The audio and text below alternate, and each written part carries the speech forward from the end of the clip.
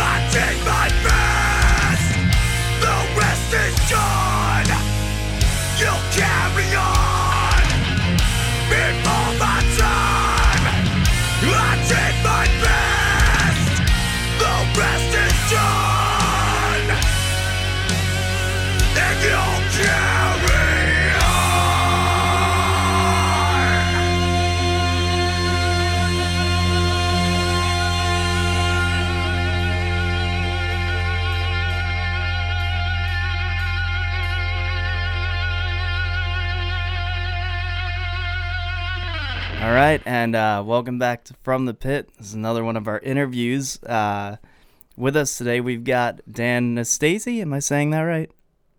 Well, that's actually a new one. Oh, God damn, No, Phil, but fucking listen, us the up. reality is, it's when you look at the last name, it is difficult to pronounce. But it's Nastasi. It's Dan Nastasi, that's Nastasi, it. like the old tennis player Ely Nastasi.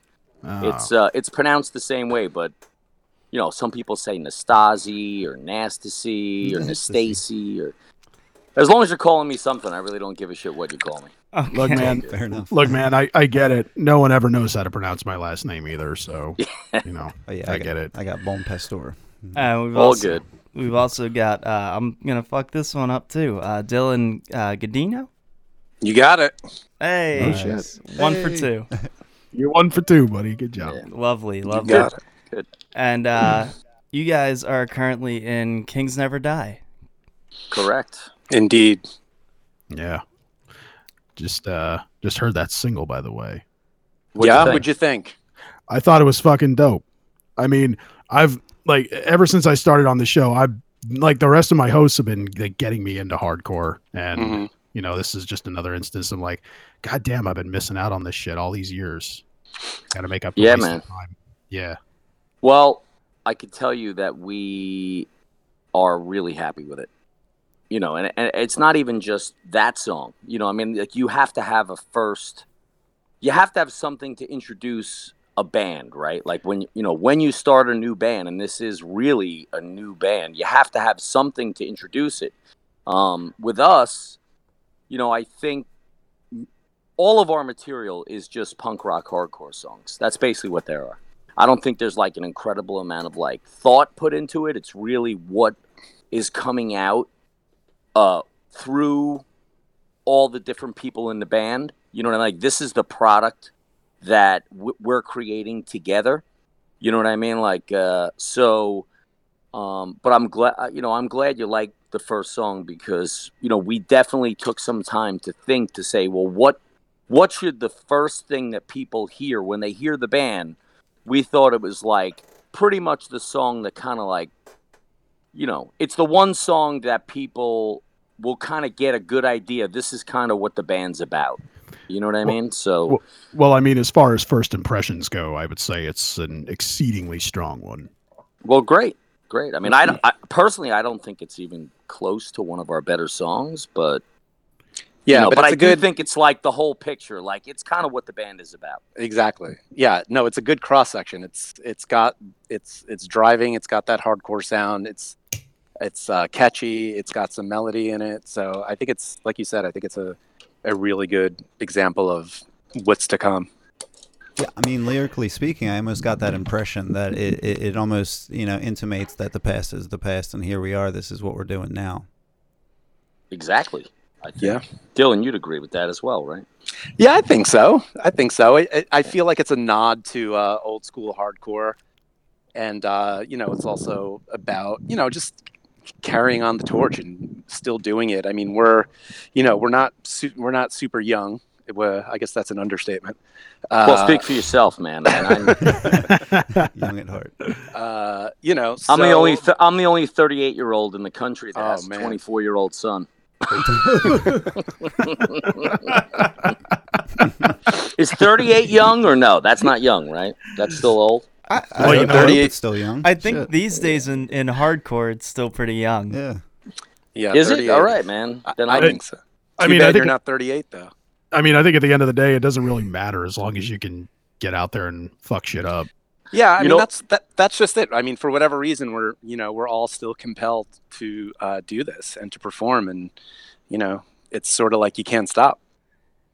Well, yeah. And I'll tell you something else. You know, the single's been out about 2 weeks, roughly, right? So it just came out like 2 weeks ago, and first of all, we're all just so grateful for like the amount of attention it's gotten and the response it's gotten. Like it really is kind of like a payoff. Like, you know, this was, let's say, like a year in the making, and you know, it started like me and Larry the Hunter had a conversation, and a week later we were getting together, and that's how this started, like literally just a year ago. And I had a bunch of stuff written. He had some stuff. And we put the band together with the idea of, like, this needs to be like a family band. Like, everybody in the band has to be somebody that, you know, you would almost, you know, figure of speech, but like somebody you would die for. Like, somebody that you absolutely really respect. I mean, I've been in bands before and been so lucky to any band I was ever in that was successful was really because we were like brothers. We were best friends. And I never thought that I would ever start a band again. Like it wasn't in the plan. You know, I always said I would never start a band again unless I thought it would be, you know, that good. Like if it really was going to be something special, right? So, you know, the shocking thing to me is that, you know, we're joking about like age or whatever, and it really doesn't matter. But like the feedback that we've gotten is really that the younger hardcore crowd, they're the people that are really the most into the sound of the band. Like the band is appealing to a much younger hardcore audience than maybe we thought that it might, which is really a great sign. You know what I mean? It's really you know, like super grateful, you know, that is the case. I think it's interesting, and I'm not super surprised because it does seem like things kind of swing back around in hardcore. You know, we've been seeing recently like a lot of bands that are sounding more like the mid to late 90s. And I think your approach, you know, that sort of hardcore family approach really harkens back to like early hardcore, when people think of like, you know, the Lower East Side and all those bands who were just swapping members left and right. Right. Yeah. You know, I think it's kind of refreshing to see it again. Right. Swapping members left and right. But the reality is it was a community. And from what I see, it really still is a community. It's different because it's social media. Like, you know, like, and I'll be the first one to tell you, like, I really did not understand how media marketing really even worked anymore. From when, you know, from like Mucky Pup and Dog Eat Dog days, like things were done so differently, you know. But I'll tell you this: there is a massive hardcore community in around the world, and it's really being driven by the awesome media outlet of podcasts like yours and the online zines, you know, the No Echoes, the In Effect, the Hardcore Worldwides, you know, Unity Hardcore, like, you know, all of those media streams are, you know, I don't know if everybody realizes, they are the lifeline to hardcore music right now, because that's where people are going to see the videos, to get information. And so to me, I think it's like the hardcore community is like alive and well because it's there every day right in front of your eyes. You know what I mean? It's not just Instagram and Facebook. Those avenues are on those streams, but you know, it's really a credit to guys like you that are interested enough to do podcasts, to have online zines. Well, I mean, and on a personal note here, I mean, I've gotten to see how alive and well it is myself, because I mean, I just came back from my second ever trip to This Is Hardcore in Philly. Yeah. And I mean, both years I've gone out, it's like, holy shit. Like even though I'm very, very new to hardcore. I've only really been getting into it the last couple of years, but man, nobody there treated me any differently. Like I straight up told people, I'm like, you know, a couple of people like, you know, hey, I'm just getting into it. They're like, no, that's fucking cool. We're glad you're here. Like what better way to get into it? That is what hardcore is, though. Yeah. Hardcore is being whoever and whatever you are and not really giving a shit what anybody thinks about it. That is hard. I mean, Dylan, you'd agree, right? Yeah. Yeah, I mean, that's what it should be. I mean, I've definitely seen, you know, the uglier side of things where, you know, hardcore unfortunately becomes like fucking, you know, high school. But, you know, what it should be is exactly that. It should be a place where everybody feels, you know, comfortable and, you know, free to sort of express themselves however they want to express. And to me, yeah, that's what hardcore should be. Yeah. Look whatever the fuck they want to look like. Where else can you go? What other community can you be in where I could walk in gym shorts and a fucking tank top and I'm accepted the same as if I have, you know, whatever the protocol is, like it's not that way. You walk into a corporate environment with your arms sleeved and you're looked at in a certain way.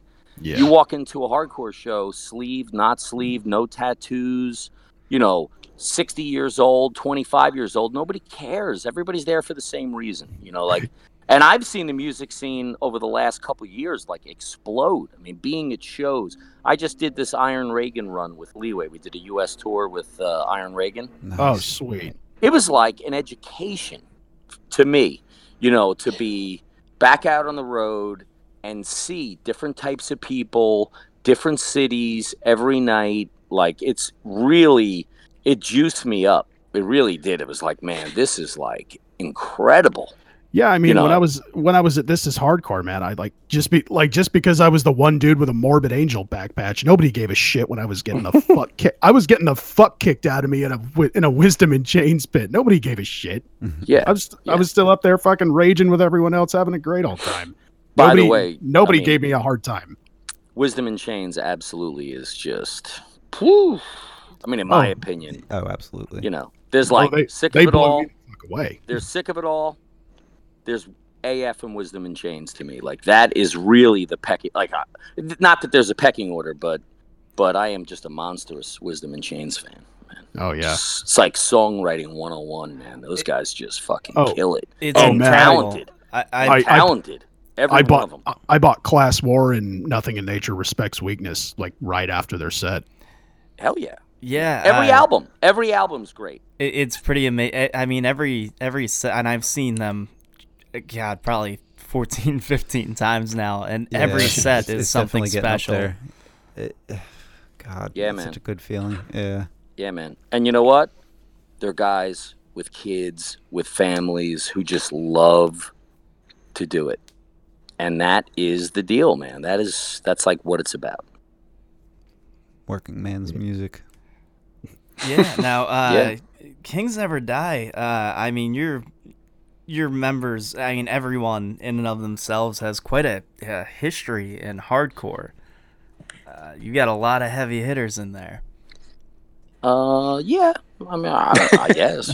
I mean, it is what it is. Like, I've said it over and over. Like, I really don't think anybody gives a shit what band you were in, what I don't, because people listen to Kings Never Die. They're either going to dig it or they don't dig it. I don't want them to like it just because they like Dog Eat Dog or just because they liked, Larry played in Murphy's Law for like 10 years with Jimmy. I played in Murphy's Law for like a year and a half, 1989. You know what I mean? Nobody cares. Nobody cares that Murphy's Law is Jimmy Gestapo.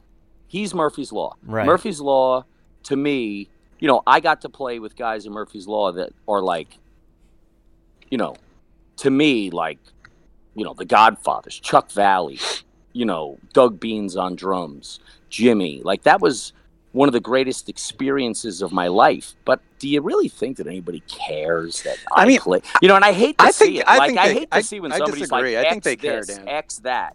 X Monkey Pup, X Dog Eat Dog, X whatever it might be, Sub-Zero. Like, to me, I feel bad. It's like, why does somebody have to, But I guess that's part of the gig. So people associate with people that are in the band, and it is history. And but I don't think or write.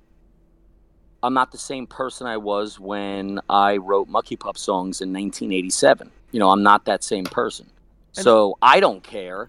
Like, I am who I am now. I mean, I'm grateful that I had that experience in my life, and I'm grateful for Chris Milnes and John Milne. Like, I'm grateful for the time, but I don't think it has anything to do with this band. I mean, Kings Never Die doesn't sound anything like Monkey Pup. Doesn't sound anything. You're absolutely right. I've had a lot of people tell me that the music to Kings Never Die sounds like old Dog Eat Dog to them. I'm cool with. I mean, whatever, great. If that's what they think, then that's it. I mean, I wrote a lot of that old Dog Eat Dog stuff with those guys. That was who we were. It was a unit of like guys that loved each other, and that's what we produced. I wrote a lot of the music, great. So it might sound a little similar, but you know, Kings Never Die doesn't sound anything like Dog Eat Dog. I mean, Yeah, vocally, musically, you know, you add Larry into the thing, it's going to set, you know, you add Larry playing guitar into what we're doing, and it sounds nothing like that.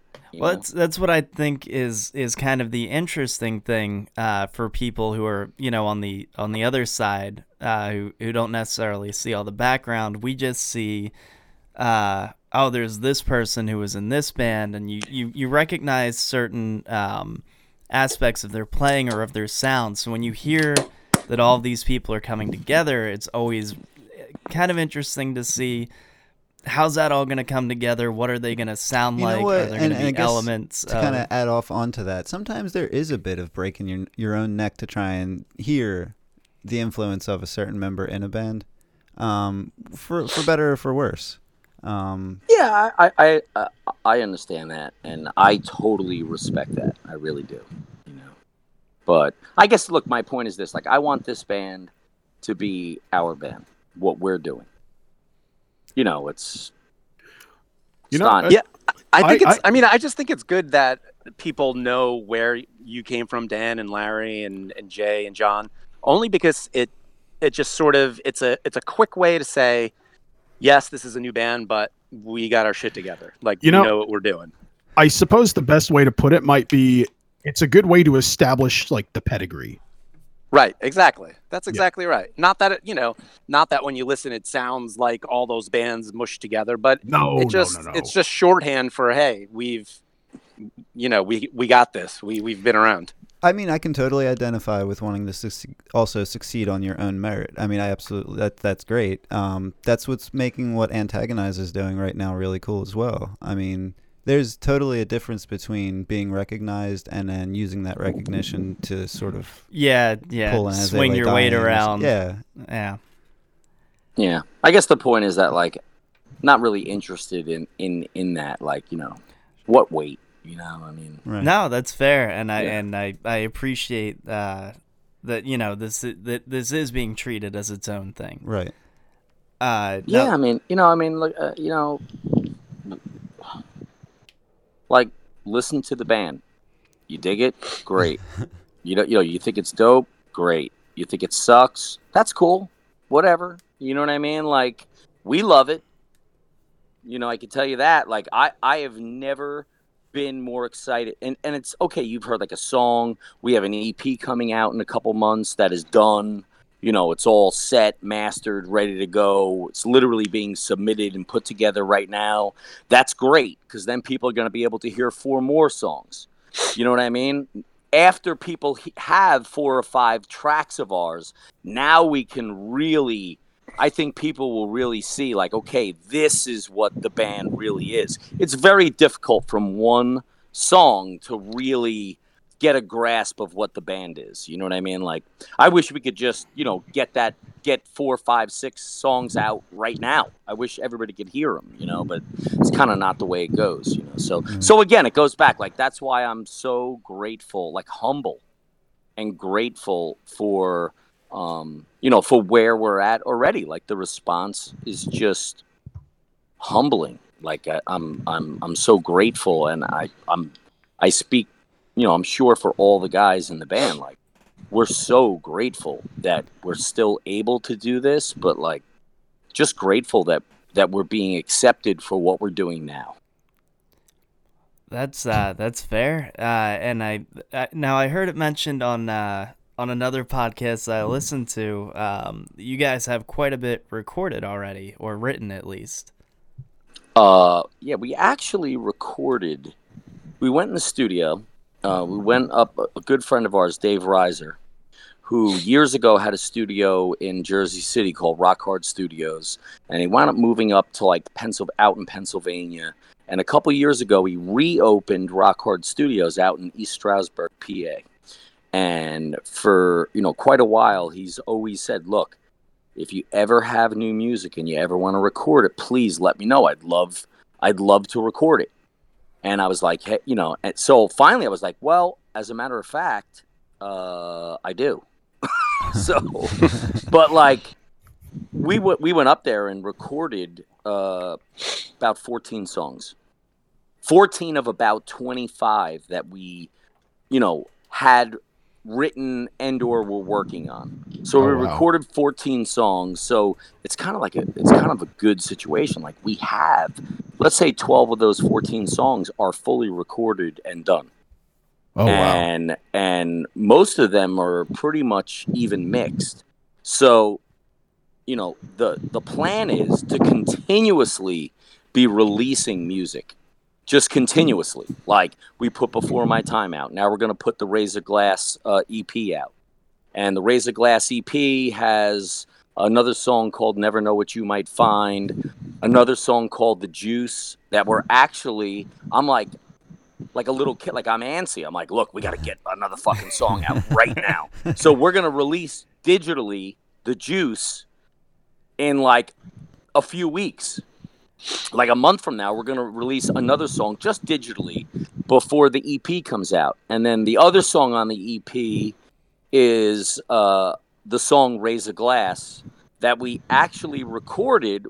When I first wrote the song, I'm, love Agnostic Front, but I'm a huge, I don't know if you guys listen, but the band Stigma.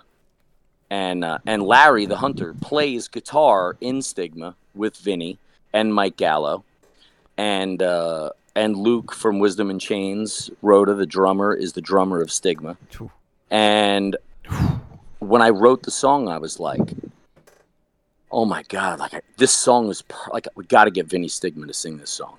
Like, to me, it was like I heard his voice singing the song. And so we asked them to do it. We asked, Vinny and Mike Gallo if they'd be interested in doing it, and they were gracious enough to say yes. And we literally had the song recorded, went in the studio, and in one night we recorded all the vocals for Razor Glass with Vinny doing all the choruses and Mike Gallo actually singing on the two verses. Like, we went in the studio. I kind of had an idea for the verses, and literally Mike Gallo was like, how about this? And we literally just rewrote lyrics right there on the spot and recorded them.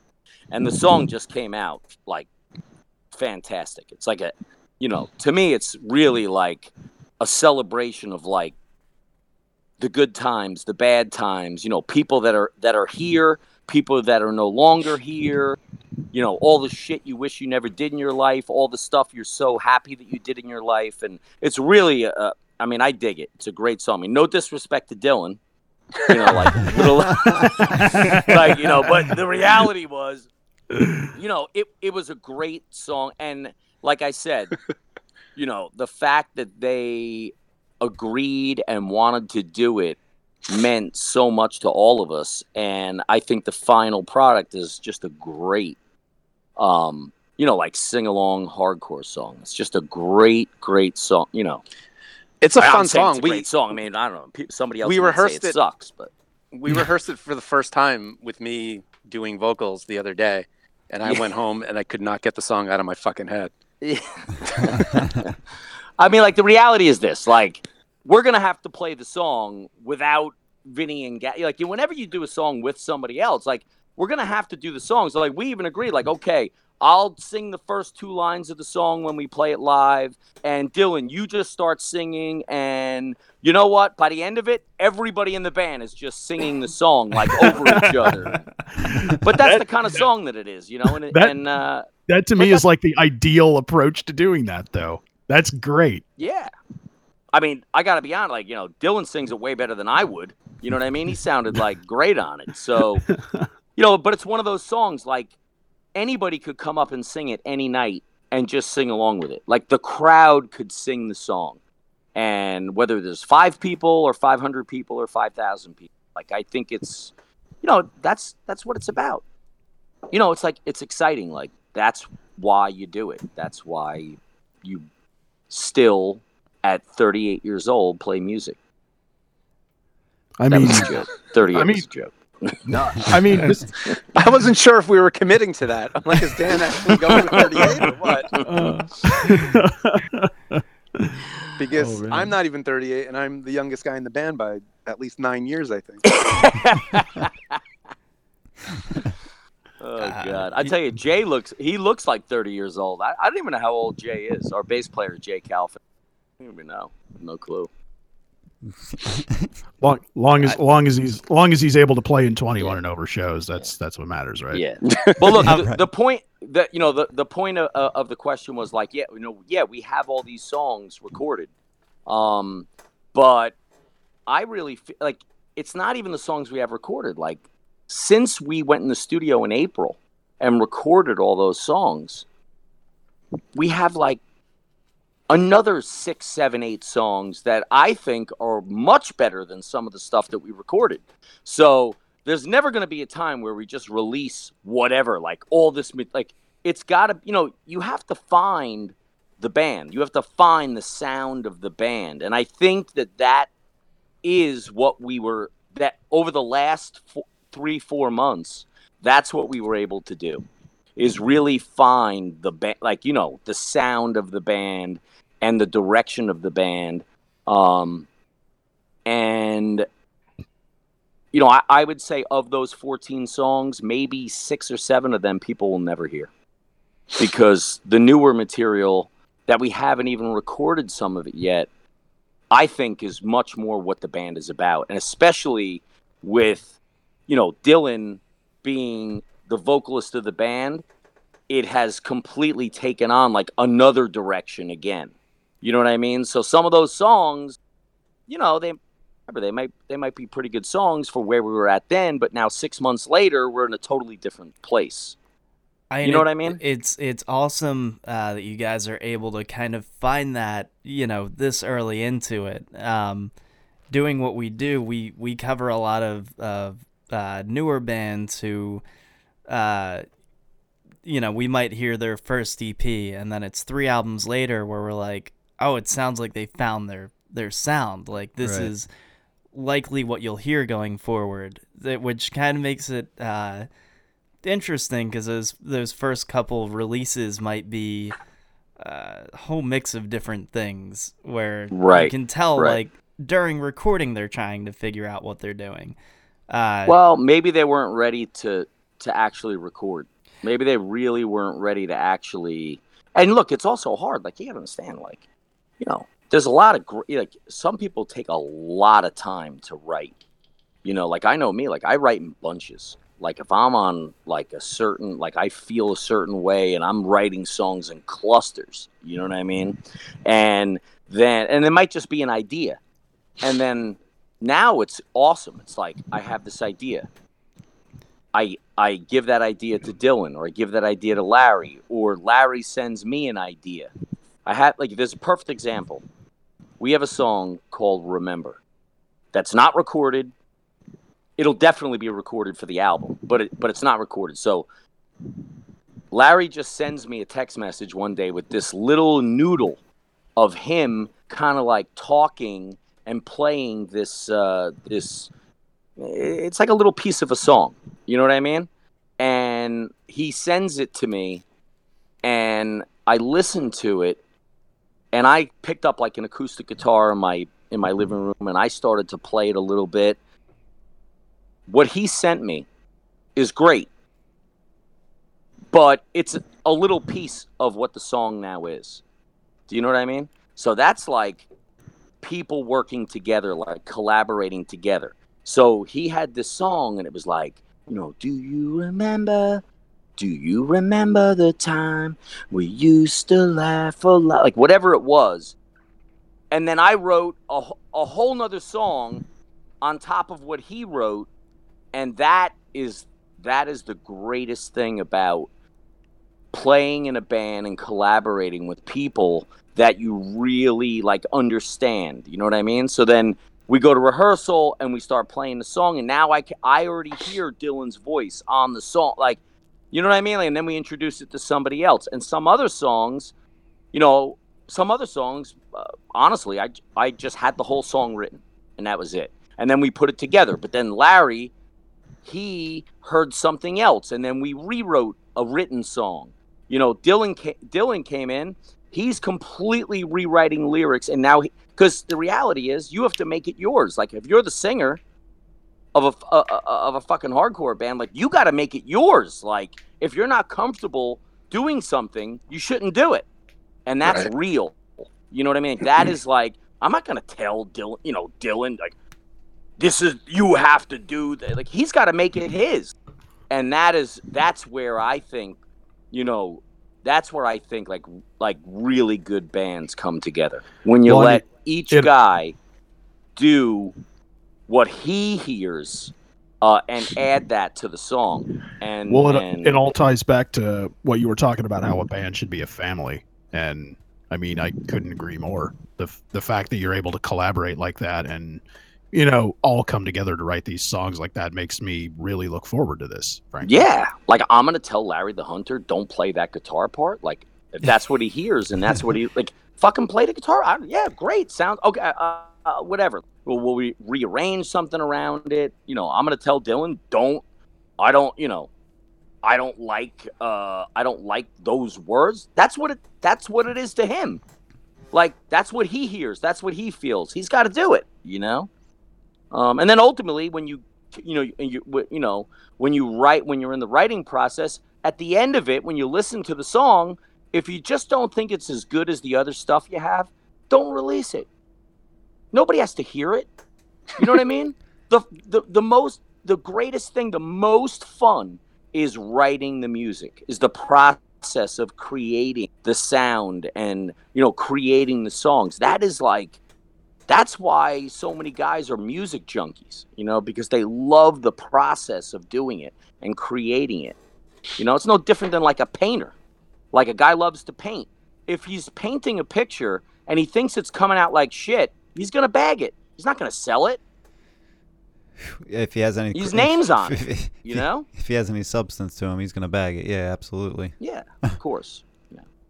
Shit. Oh, man. God,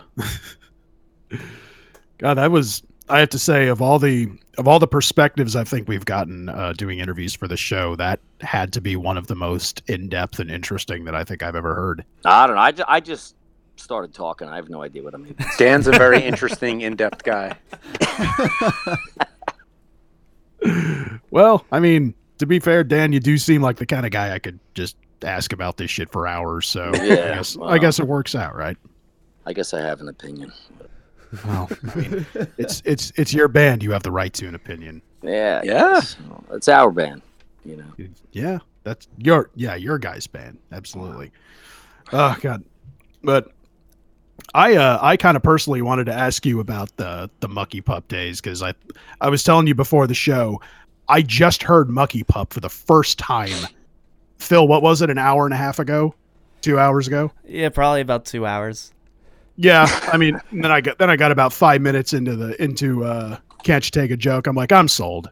Like this, I'm a fan already. It's great. Well, you know what, man? It's just like, it's a product of the times. Yeah. 19. I mean, those songs were Can't You Take a Joke? Boy and a Man's World. Like, those songs were written in 86, 87. Wow. Years and years ago. But like, that is, that's what a 16-year-old thinks about, writes about. I don't know. I mean, like, I don't have political views, really. I'm not. But like, when I was a kid, and it was like, Oliver North and Contra stuff, and I was like, Mr. President, I don't know. I mean, I just start like writing, funny, dumb shit. Mucky Pup was like supposed to be like very lighthearted, almost like a comedy, like a thrash. It was like a thrash hardcore comedy band. Yeah, but at the same time, also kind of a fuck you to Ronald Reagan and Oliver North, right? Yeah, I guess. But like, honestly, do you really think I knew what the fuck I was talking about? I mean, no. I had no clue, I knew that I was disgusted by Adolf Hitler. Like, the thought. Like, I knew that. And so it was like, Adolf Hitler, a dangerous man. I heard he got caught with his dick in his head. I don't know. I mean, I'm 15 years old. Like, I know what I'm talking about. It's a product of the times. And I've said 150,000 times, like, Mucky Pup, great. Yeah, I wrote a lot of those outlandish songs. Some of them I really love, like PTL. We Want Your Money. Like I love that song. Batman the Butt Ripper I think is funny, but like, like I had heard this like fable, like this, I don't know what you would call it. Like there was this like story that these kids from school went to Patterson and to get like a prostitute, and they went in and paid, and they put him in a hotel room, and this huge guy in a Batman suit jumped out of the closet, and, and I wrote a song called Batman the Butt Ripper. You know what I mean? Like, because I was 15, 16 years old, probably not really doing what I was supposed to be doing in terms of taking care of my body and my mind. And that's what a 15, 16, 17-year-old kid thinks about. You know what I mean? Yeah, I mean, I think it's important to note that. So, like, all these songs, the Kings Never Die songs, a lot of them were written without a vocalist. So I came in late, and to me, when Dan asked me to join, I mean, I grew up listening to Mucky Pup and Dog Eat Dog. I'd be in bands, and like we would play Mucky Pup songs just to fuck around in my basement. So, I mean, to me, it's like I never knew that. Really? See, I mean, that being said, I'm still going to deep dive into all the Mucky Pup shit starting like as soon as we're done recording, I'm going to deep dive into all of it. I have a Mucky Pup playlist on Spotify. It's just every Mucky Pup song. Yeah. My favorite Mucky Pup album is A Boy in a Man's World. That, I mean, to me, like, I really, I that's my favorite album. But for whatever it's worth, you know what I mean? Like, if you're going to listen to an album, I think that is really the album to listen to. All right. That's fair. Well, I mean, I've pretty much blown through the entire debut, like most of it anyway. So I guess I'll probably move on to Boy in a Man's World next. Yeah, that's a good one. I'm a little more partial to Now, but Boy in a Man's World is a classic. If you knew me at all, you'd realize that I'm just gonna listen to all this shit. Like I'm gonna I'm gonna dive down the rabbit hole, and I'm not gonna come out for a while. Good. Yeah, it's all good, and it's crazy. Like the difference. Mucky Pup was after we recorded A Boy in a Man's World. That's when I actually left the band, and I wound up auditioning for Murphy's Law and played in Murphy's Law for like a year to a year and a half. And so after we recorded A Boy in a Man's World, I left. I didn't do any of the touring for that album, nothing. And the guys that one of my best friends, Sean Kilkenny, wound up playing guitar. He replaced me in Mucky Pup. He played guitar. And Dave Niebuhr, who's the bass player of Dog Eat Dog, he was the bass player on the album A Boy in a Man's World. And John Connor, the singer of Dog Eat Dog, was the guy that toured with Mucky Pup. He helped out with tour managing. He went up on stage. He sang songs with them, whatever.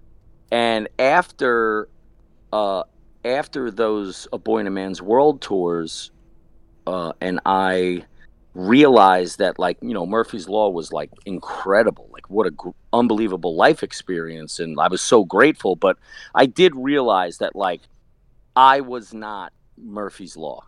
You know what I mean? Like I was, let's say, Dan from Mucky Pup. You know what I mean? So after A Boy in a Man's World, when Mucky Pup had to do another album, I wound up going back to Mucky Pup, and that's when we did the Now album. And the Now album had Hippies Hate Water on it. And, which is a great fucking title, by the way. Well, it was my father, actually. Really? Well, my family business, we used to pave driveways. We had like a paving company. Yeah. And my father used to just we'd be sweating our nuts off. He would just take out a hose and just start spraying all the guys that worked with him. And they would all run, and he would say, "Hippies hate water." And he used to always say it. So so it's kind of that. That's how that song kind of came about.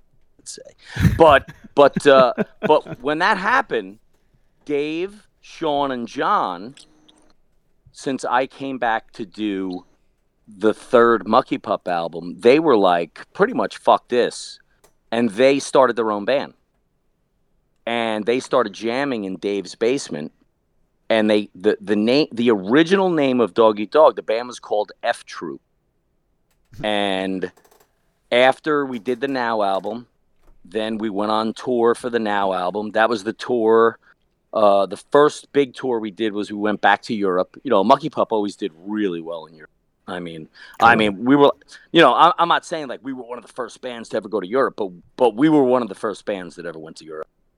You know what I mean? 1988, 1980, late 1988, 1989, we were already touring Europe, like on the Can't You Take a Joke album. And so they started playing and writing some songs while we did the Now album, and we went, you know, we had this tour in Europe booked, and Biohazard, actually Chris Milnes brought Biohazard as the opener for that. That was the first time Biohazard was ever in Europe. Their first album just came out. Chris Milnes loved Biohazard. We all wound up just loving the band. You know what I mean? Like, it's just so raw, different.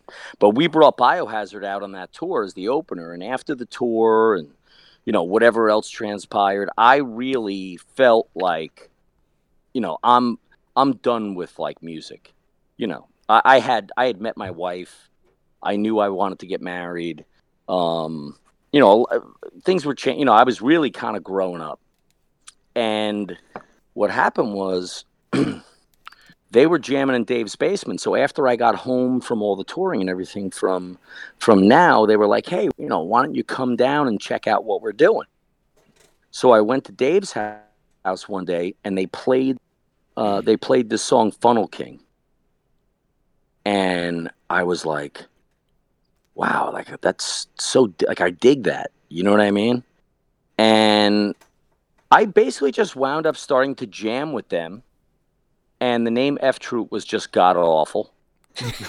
And we wound up renaming the band Dog Eat Dog. And we picked up we had this guy, Mark Mary, was playing drums originally, and then we got Mopey to play drums. And I was always like, you know, I'm a huge Ice Cube fan.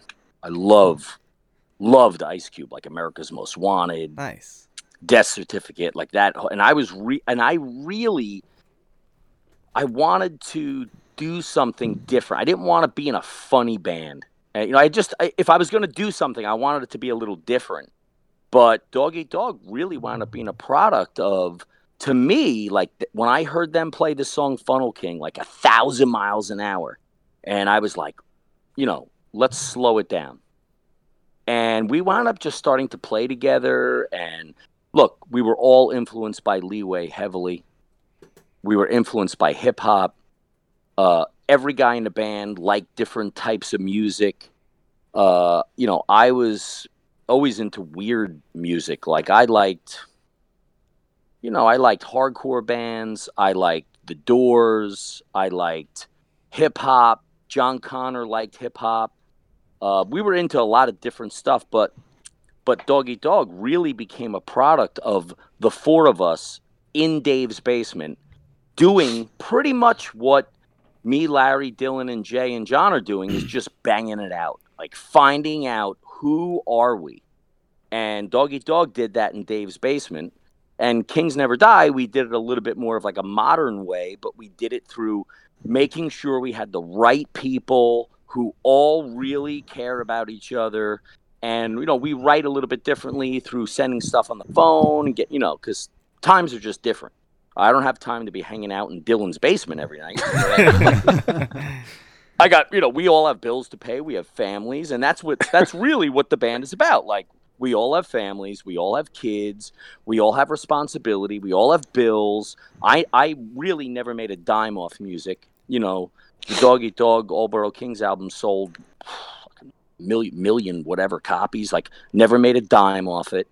Totally got robbed. All the publishing, bad whatever record deal. I don't know, whatever the fuck happened. So we're certainly not doing it for the money, and I never did it for the money. But, you know, I really feel like this kind of feels the same way it did when me, Chris, and Booj were in his garage in Bergenfield putting Mucky Pup together. The way that me, Dave, Sean, and John were in Dave's basement finding Dog Eat Dog. And I think we did the same thing here.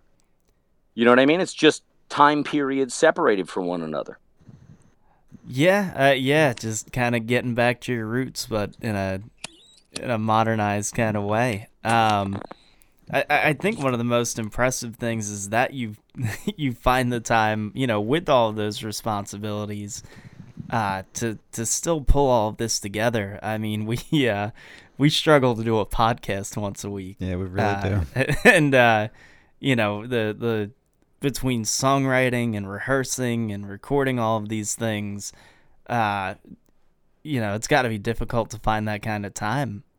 I would say we all have incredibly supportive wives and families. Yeah, that's true. Right, because I'm just, in addition, like all of us have to work full time. And, I coach high school football on top of this. Oh, wow. Plus music. Plus I have 3 kids. My kids are older than the other guys in the band. My oldest son is 24. My youngest son is 22. My daughter's 19. Both my sons played college football. My younger son, this is his last year, his senior year of playing college football. My daughter dances at Rutgers. She's on the Rutgers, dance team. Yeah, it's a lot. And I'm really realizing, it's too much. I'm going to have to really start to prioritize things, And a lot of it depends on, the band and, what happens with the band. You know what I mean? Well, yeah, I think that's the hardest part, because not only do you have, your life and your responsibilities and priorities to be concerned with, but then you have to plan around everyone else's as well. Yeah. I mean, but everybody does. Every guy in the band has to. Every guy in the band is making a commitment to doing this because they love to do it. And if they didn't love what we were doing, they shouldn't be doing it, and they wouldn't be doing it. So it's a credit.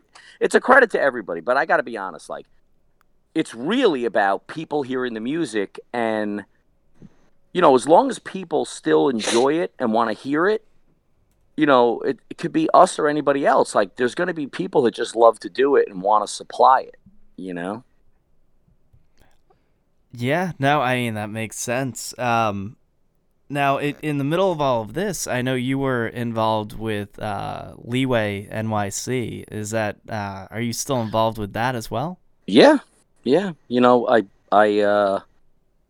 about 2 years ago, I went to go see Leeway play out in West Jersey, and and Matty Pasta was playing guitar, and Eddie, I've always loved Eddie, and really, really. Happy for him, how he's just completely got, turned his life around. For years, though, it's been. But, the guy is so talented. I'm a huge Leeway fan. And we just started a conversation and started to talk about music. And he wanted some new music. He wanted to do, new Leeway. And I was like, hey, I got tons of, I think I got some Leeway songs. And long story short, got together. I had one song.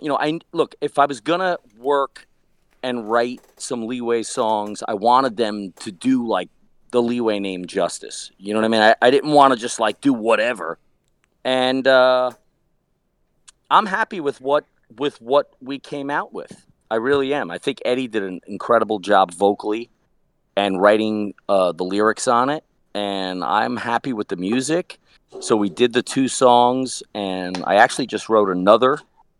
I just wrote another Leeway song that we're going to record, which is, I think, way more Born to Expire Leeway-ish. You know what I mean? And we have another song that we already recorded.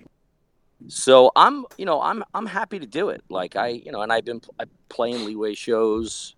I did the U.S. tour. I couldn't do the European tour. I was originally going to do it. It was supposed to be 9 dates, and then it turned into 20-something dates. And, I got to pay, I just couldn't go out on the road for a month and have to pay my bills and etc. Yeah, no, that's crazy. Yeah, he's talking about recording a live album. So, yeah, I mean, I love to do it. Now, is that, it's one thing writing for your other bands, but when you're writing specifically trying to make a Leeway song? Is it a big change in your writing process? No, because I love Leeway. That's fair. Like, I love the band. And, like, I am not AJ Novello. I mean, the guy is just fucking like, I grew up a fan and loving everything that they did. And so it's never going to be, that real. You know what I mean? Like, I wish the original Leeway would just all play together. Like, the last couple Leeway shows, we played the Black and Blue Ball, and we just played Niagara A7, and Michael Gibbons played guitar on both of those gigs. Like, I was like a kid in a candy store. I was like, this is incredible. I get to play rhythm with Michael Gibbons playing guitar, Like, Dan, so I'm that's, just a Dan, that's how I huge feel fan. about playing with you. What's that? That's how I feel about playing with you. Yeah. That's so wholesome. You know what I mean? Like, you grow up loving, I love the band Leeway. So to me, it's like it's like an honor to be able to do it. You know what I mean? Yeah, no, it's got to be crazy. I can't even imagine. I mean, it's incredible to be able to stay objective, to kind of dial the thrash knob up a little bit, and do what you consider justice to Leeway, and then still be able to write. I hope people enjoy. I hope people enjoy it, and they like, what we're doing with it, and, I don't really have that much more to say about it. You know what I mean? Like, the song "I'm Your Pusher," I mean, it did really well. The song definitely was everywhere. You know what I mean? So, and I'm happy for Eddie. Like, the guy deserves it. Like, I truly am grateful that I was, I'm able to make music with the guy. Well, I mean, I know in particular I'm looking forward to it because, look, Born to Expire and The Age of Quarrel were like, those were my introduction to hardcore a few years ago. And it's like, as soon as I heard those, I was like, okay, like this is something I haven't been giving a fair chance. And maybe I should those are start two of the doing that. greatest albums ever recorded. You know what I mean? Like, dude, Victim in Pain, you know what? Murphy's Law, Back with a Bong. I just go on and on and on. You know what I mean? You know what it's been for me on almost constant rotation for the past couple weeks? All of a sudden, it was the Sheer Terror debut. Just can't hate enough is just fucking right. See, for me, maybe it's also the blatant Celtic Frost influence on that album. Yeah. Because I really like Morbid Tales into Megatherion. Okay, so that jumped out at me right away. Right. And, man, it's do yourself a favor. It's do so yourself fucking a favor. Good. I will. Get in your car when you have a ride. Like, when you have you got to drive for an hour or so. Yeah. And put Sick of It All, Just Look Around. Fucking I mean, like, that to me is one of the 5 greatest hardcore albums ever. Like, that album, I heard that and I was like, holy shit. And then every Sick of It All album after, like, that's, that shit goes on the needle and it's them immediately. You know what I mean? There's so many great albums like front to back to listen to. That's another great one. Just Look Around, Built to Last. Sick of It All might have 3, 4, 5 of the best, to me at least. I mean, I'm not saying this is, but to me, by far, the greatest hardcore band in the world is Sick of It All. To me, I'm just, again, like, just a huge fan of, like, everything they do. The new stuff is, like, incredible. The new album, Awake, is fucking incredible. Oh, it's mind-blowing. It's like incredible. Like, DNC and Road Less Travel, like, song after song of just, like, I don't know how the hell they do it. It's like incredible, the power in it. You know what I mean? Especially, I mean, you don't expect that from a band this far into their career. Well, that's the other thing. Lou is like maybe the best hardcore frontman ever. Oh, his vocals are incredible. He's just amazing. Incredible.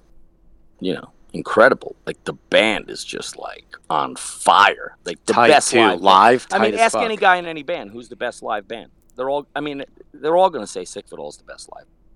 Everybody, guys in bands, guys that Well, goddamn! Now I've had to add Sick of It All to my band bucket list. Oh my Yeah. God! If you haven't Yeah. listened, I mean, that's just like That's like really top, you absolutely have to dive into it. You know, Oh, and I you mean- mentioned Wisdom in Chains before. Like Oh, yeah. that's a different style of hard band. Like, you know, the writing is incredible. The musicians are. I mean, listen. You know, Armin's one of the greatest drummers, hardcore drummers. I saw an interview where Pete was talking about Armin, and he was like speaking about, how good Armin is as a drummer. And he said, I don't know, it's got to be pretty good. Everybody rips him off continuously. And you want to know something? Since I heard that, and I'm like, you want to know something? Everybody is fucking ripping off what he does continuously. Like, it's the drumming in Sick of It All is part of that's what makes it sound so different and lose vocals and also a band where the members never changed. Wow. Yeah, that's amazing. That's impressive. You think everybody's not trying to rip off that bass sound? You think everybody's not trying to rip off that drumming style? Can anybody again, I'm a fan of bands. I enjoy, I have no problem being a fan of different bands. Have you ever seen anybody with more energy on stage than Pete Kohler playing guitar? How the fuck does he play the guitar? I don't even know how he plays it. So for me, that's top of the bar. So do yourself a favor, just start from, Just Look Around is the first one I would listen to, and just go in chronological order. You know what I mean? And just keep. Another great Sick of It All album is Yours Truly. Yep. Well, That I don't think people think is they don't consider it one of the greatest ones. I think it's an incredible Sick of It All album. Well, I mean, I'm looking at their discography right now, and man, I have some There's fucking a lot. work. I got Yours some fucking work truly is ahead of actually me. my favorite Sick of It All album. What's that? Yours truly. Absolutely, man. That's And it my sounds favorite. a little different than the other albums. Yeah. No doubt about it. But fucking that song Blown Away. Fucking Yes. incredible album, man. How many bands have 8 great albums? Not many. Jesus, Name seriously. anybody. Does U2 have 8 great albums? If you like that type of music, I don't know. I have no idea. Even know, if the- you the like old it, I shit- think they've got 3. Yeah, Ah Chung Baby, All You Can Leave Behind, and the really old shit. That's it. You know what I mean? Two of the older albums. Doesn't matter what type of music it is. You have to recognize people that it. You know why it's so great? It's real. It's who the fuck they are. Everybody else is just chasing. Not everybody else. You know what I mean. I mean, Biohazard, Urban Discipline, State of the World Address, incredible. I love Mataleo as well. Yes. I think Mataleo is a great fucking album. But whatever. That's the beauty of music. Everybody finds something else that they love about whatever it is that they love. Yeah, I mean, one of the things I was curious about, especially coming from a band like Dog Eat Dog, where you guys were pretty heavily genre mixing early on, really. Yep. And in the past few years, we've seen a lot more of that in newer hardcore bands, where they're straying from what you might consider traditional hardcore and really starting to bring in different elements. I mean, have you noticed that? And are there any, modern bands that you're really digging at the moment? Dylan, you pick out yours first. I'm going to think about it. I mean, 'Cause I have a bunch. I really love. I like Every Time I Die. Oh yeah. I think they do a great mashup of just straight up metal, straight up hardcore. They have this swagger to them, Southern rock, where like, they go from sensibility. hardcore to like a cock rock type of vibe. So I mean that's the first band off the top of my head. I really love. I listen to. I mean, more than hardcore, I listen to a lot of like stoner metal and sludge and stuff like that. So I like a lot of that shit too, like the Sword and Red Fang and Orange Goblin, stuff like that. They're not new, but I'm Every actually. time I I have die, to the newest apologize. band I I have listen no to. idea who those bands are. But You know what? well, you that's know what makes this so great. did you say cock robber? You know what I said? Cock rock. Actually, you know what? I would actually recommend a couple Sword albums. Age of Winners, Age of Winners, and Gods of the Earth. I'm not a big Sword fan, but those first two albums are actually pretty incredible. Their newest album is awful, just god fucking awful. I But think the last one they put out that I thought was decent was Apocryphon, and that was like what 2011, 2012. that is. I'm not sure, but that is correct. That's a fact. Because the one that came out after that was pure doo doo. Thank you. Somebody else who fucking agrees. Yes. All right, Dylan, I got a great new hardcore band. Okay. I don't know how new. This is not new for me to say either, but Regulate. Oh my God. Incredible. Now, I think Regulate have mixed like almost like Metallica style metal with hard, but incredible writing. Like new hardcore bands, if they're new, top of the list as far as I'm concerned. Yeah, their set at This Is Hardcore this year was always great, outstanding. Always great. I remember. I played the pre-party last year at This Is Hardcore. I played with Leeway, and then another set right after with Dog Eat Dog. We did Phil the and I were pre-party. I couldn't get there this year because it was the only week that I had a family vacation. And if I had told my wife, I'm going to go to This Is Hardcore, I literally, shit would have been laying on the floor, like body parts would have been cut off, and I couldn't blame her. But, funny story, Phil and I were actually at that show for the pre-show for This Is Hardcore last year. Oh, really? I was pissed off because I really, really wanted to see Iron Price. Fucking absolutely fantastic band. Phil, didn't we get there like 5 minutes after their set? Like right when they finished up. Oh yeah. God, Phil will tell you, man, I was pissed. But as soon as Leeway came on, I'm like, oh, it's all better. It's fine now. Yeah. That was a fun night. That was great. And they had, after it, they had like the club stayed open, and I think it was the first time they did a pre-show. I listened actually to Joe McKay, to Joe Hardcore podcast he did on Ill Street News. I love listening to podcasts, by the way. That was a good episode. I'm all about them. I think it's so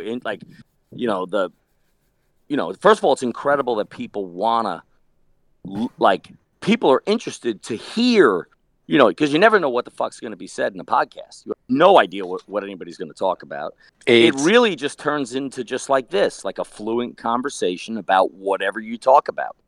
Every time you do a podcast, after you're like, man, I wanted to mention this, or I wanted to mention this, But it wounds up, I just think I enjoy it. Like it, if I'm working, I just put podcast on. Yeah. Hey, great. Whatever.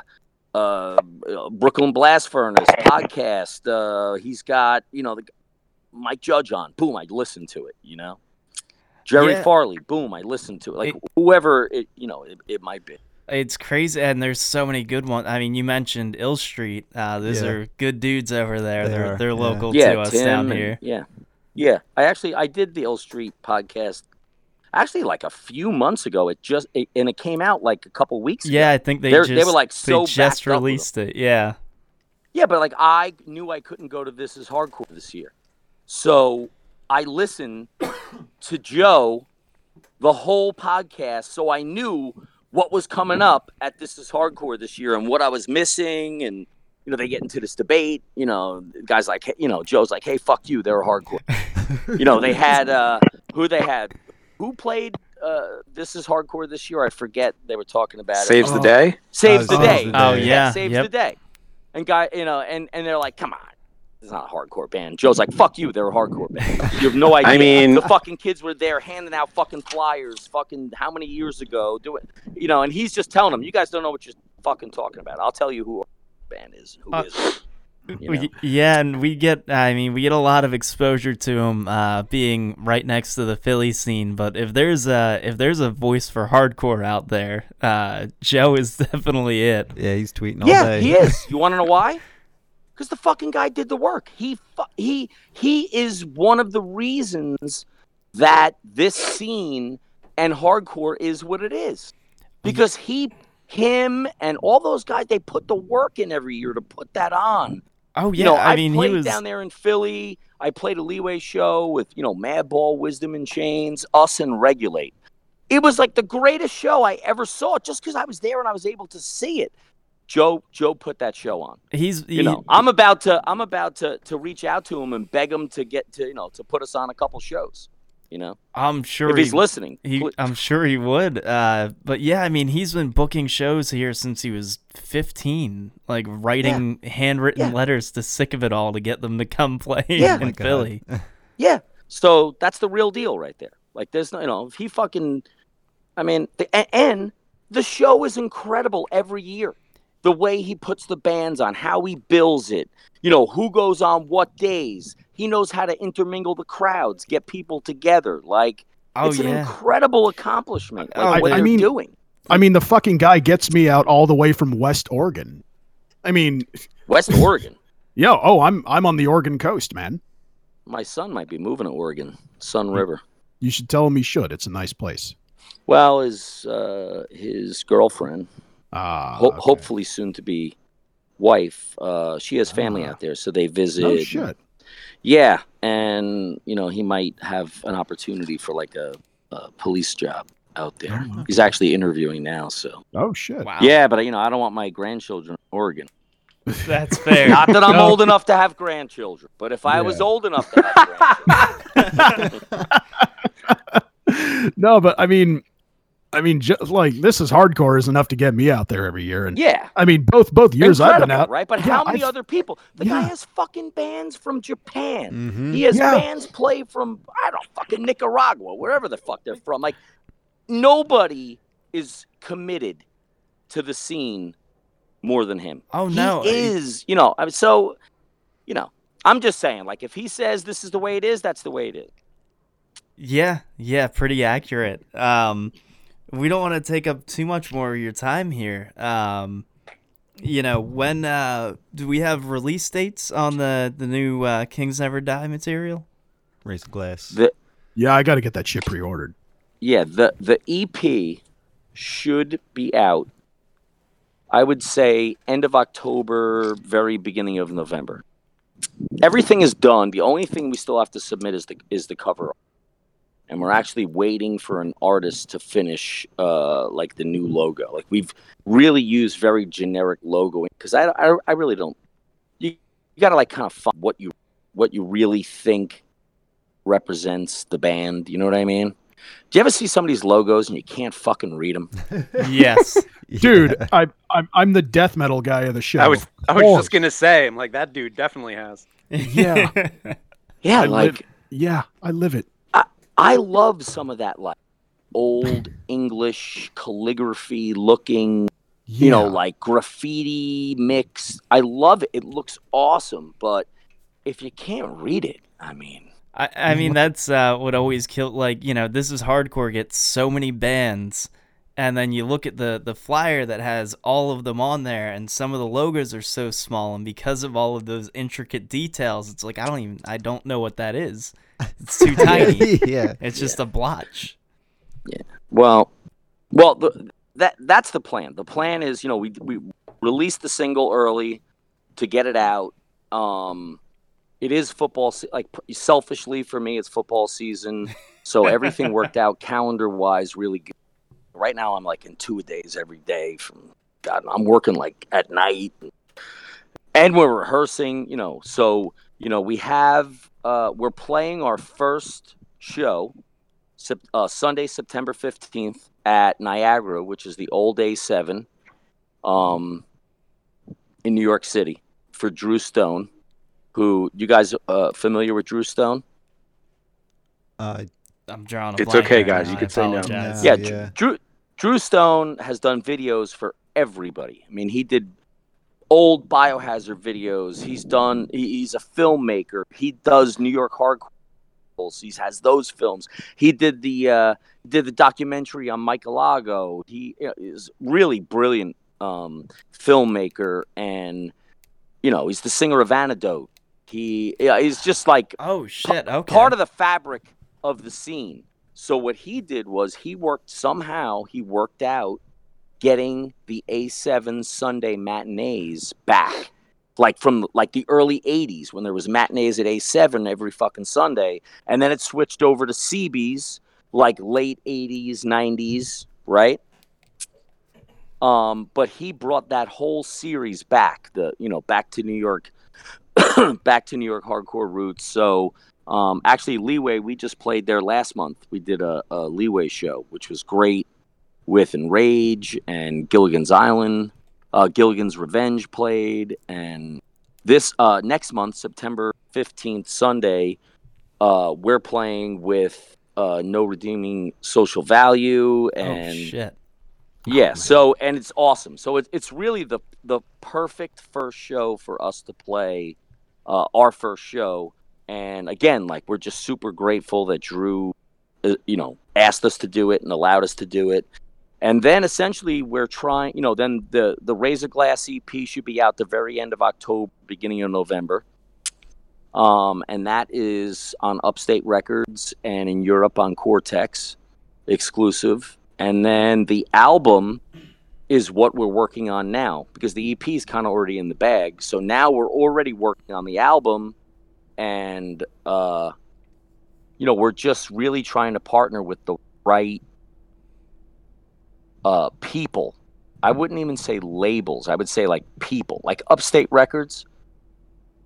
That's like Mario and Kim. Like that's great people. All the guys like up there in that area, Upstate Black and Blue. Mike Valente and all, like they have really helped us so much from where we started.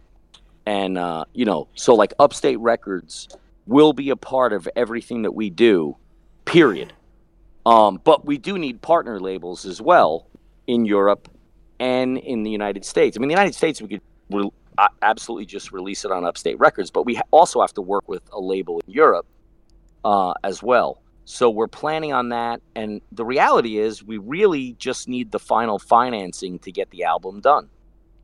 We know for sure that we want Jerry Farley to mix and finish the album for us. Already spoke to him, and he's committed to doing it. And absolutely, that is a no-brainer.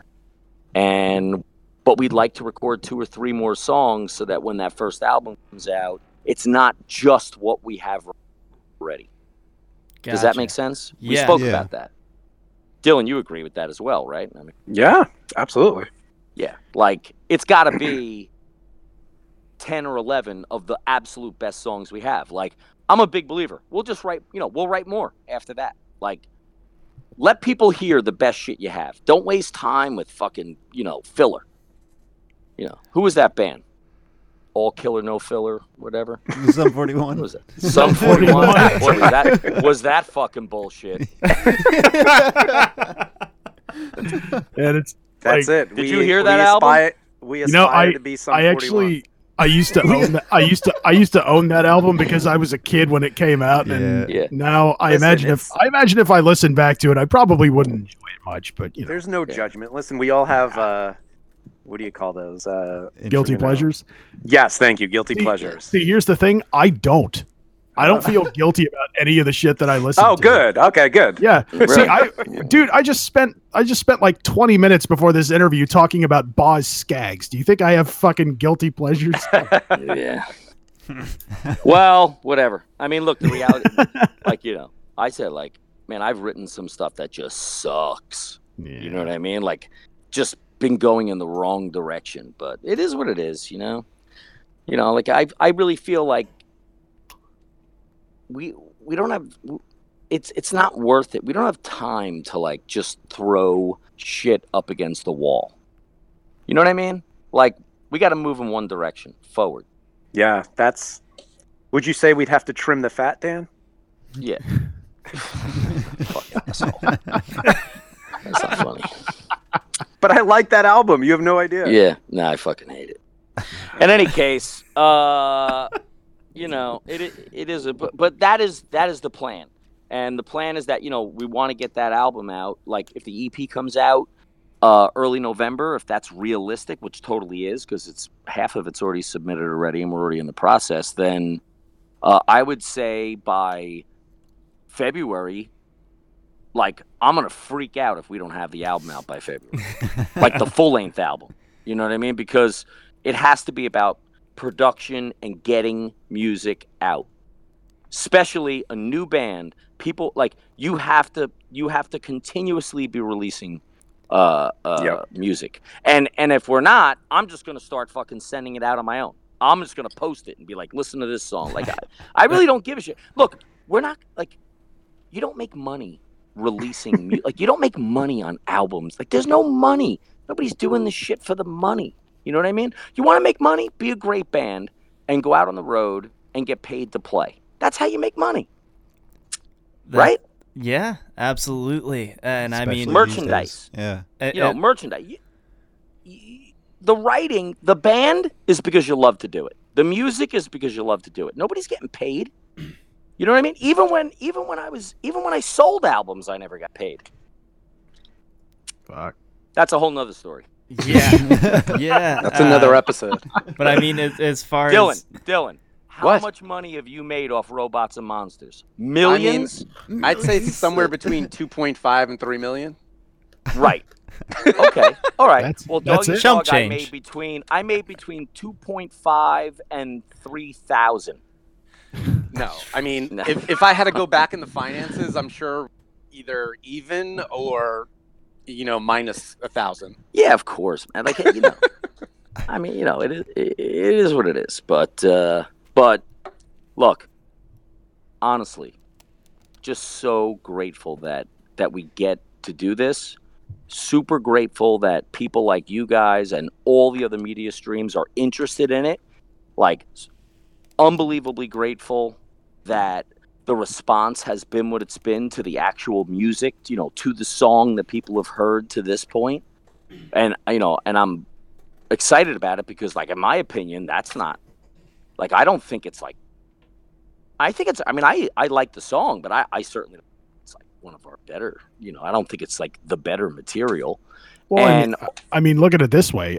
I've heard it once, and I've never heard this new band before at all, and I'm already kind of like, man, where can I pre-order this? right, because everybody loves the singer.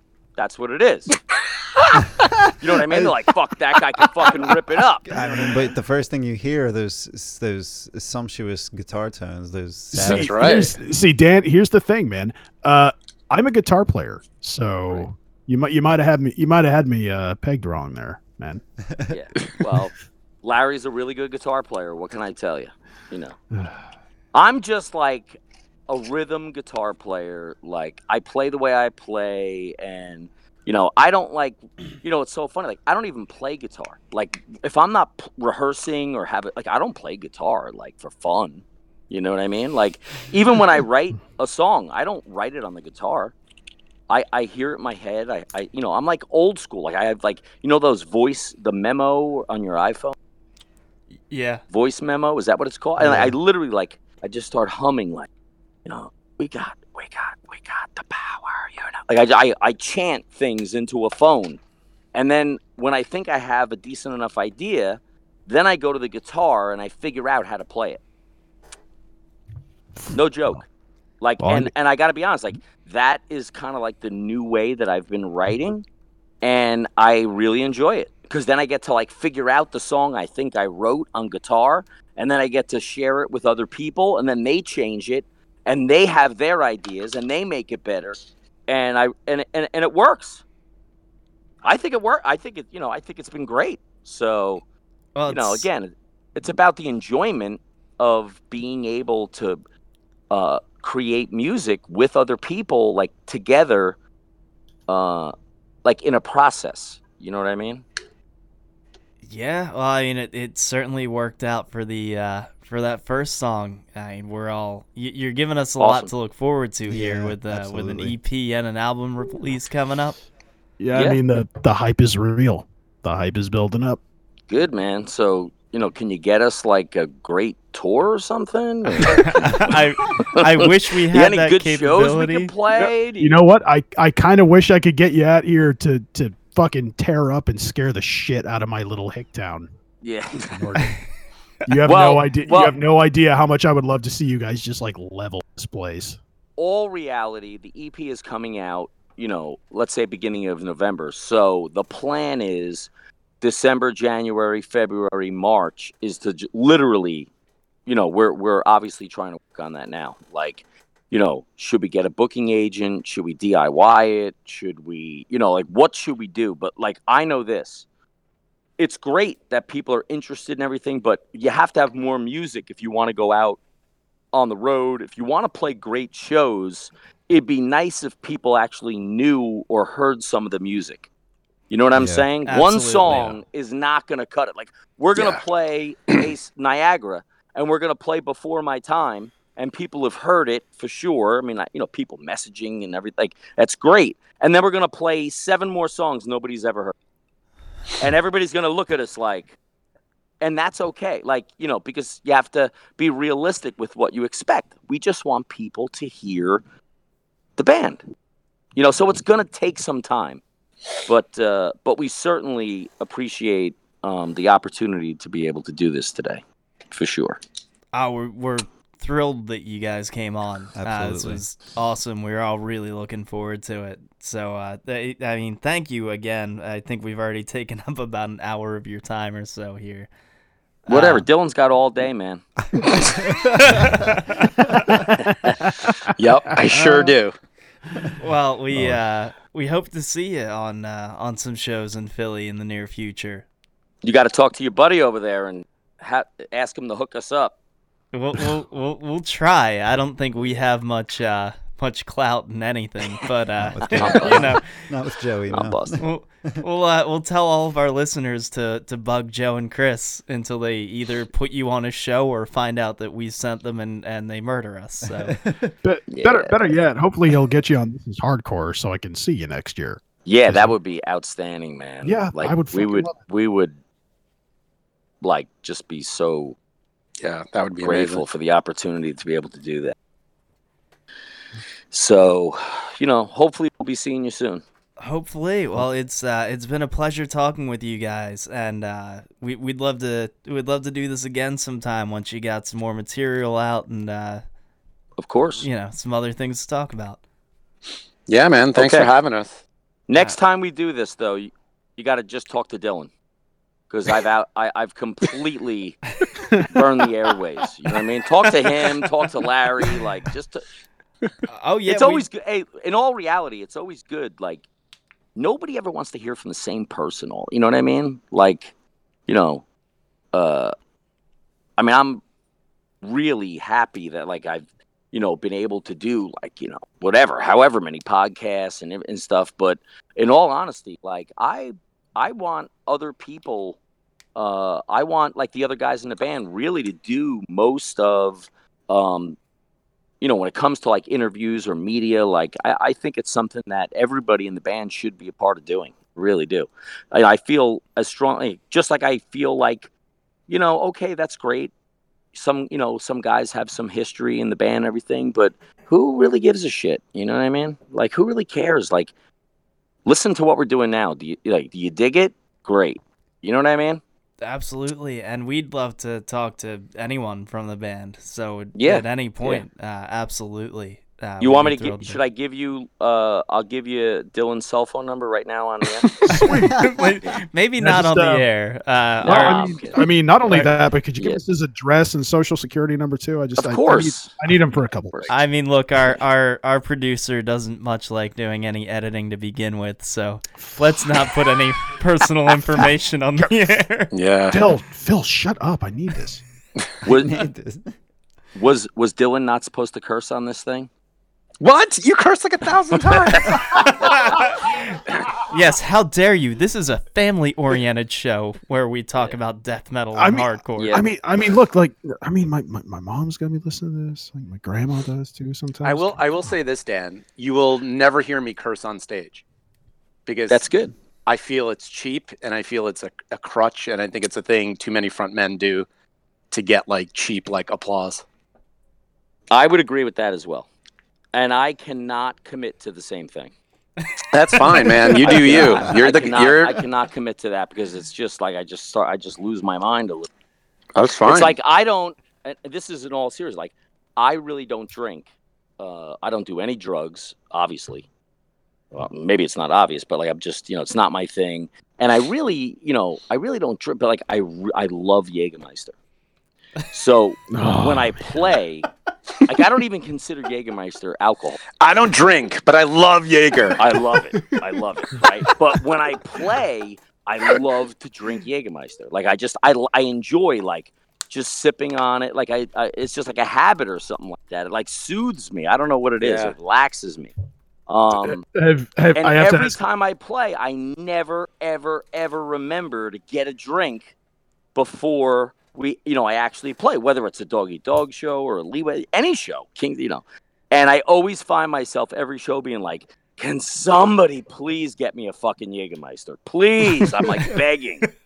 That's the extent of the cursing. When you really want to get your point across and you're like, that's the only time that, profanity might be. I have to. I don't know why. I just have to ask this question. Have you ever drank a Jaeger bomb before? I think I did, but it's not like I'm not a fucking college kid where I'm like doing Jaeger. Yeah. It's so funny. Like if I ever order a drink, I'm like, can I please have a Jaeger and Red Bull? And if I didn't say anything, boom, a Jaeger bomb would show up on the bar. And so now I say, can I please have a Jaeger and Red Bull on the rocks in the biggest glass you have, please, please. Like you have to specify that. Then like they'll be like, oh, like a Jaeger bomb. I'm like, I'm not in fucking high school. Yeah. Jaeger, Red Bull on the rocks. That's like Well, it's like isn't that way like those uppity Scotch drinkers say, like neat on the rocks. Yeah.